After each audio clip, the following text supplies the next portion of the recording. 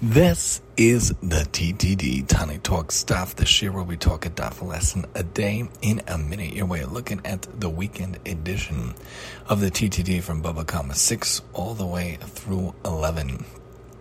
6, 7, 8, 9, 10, 11. Talking about the idea of damages, talking about superior versus inferior quality as we see on 6, and we go over to the next top and the next pieces of the Gemara, and it talks about the idea of these kind of qualities, and it bears in mind for us to think about how sometimes in life we can do a mitzvah, we could do a chesed, we could do something good, but is it really the most inferior quality or is it the most superior quality? We talk about mahajim and a mahajin only by Hanukkah, but really it should apply through all mitzvahs throughout the whole year. What type of esrog you have, what type of sukkah you have, what type of menorah you have, what type of candles you use, what type of matzah you have throughout the whole year. And also we should apply it to doing mitzvahs for others. It shouldn't just be that we have some sort of equality for some things, but when we do things, do it right. Don't do things halfway.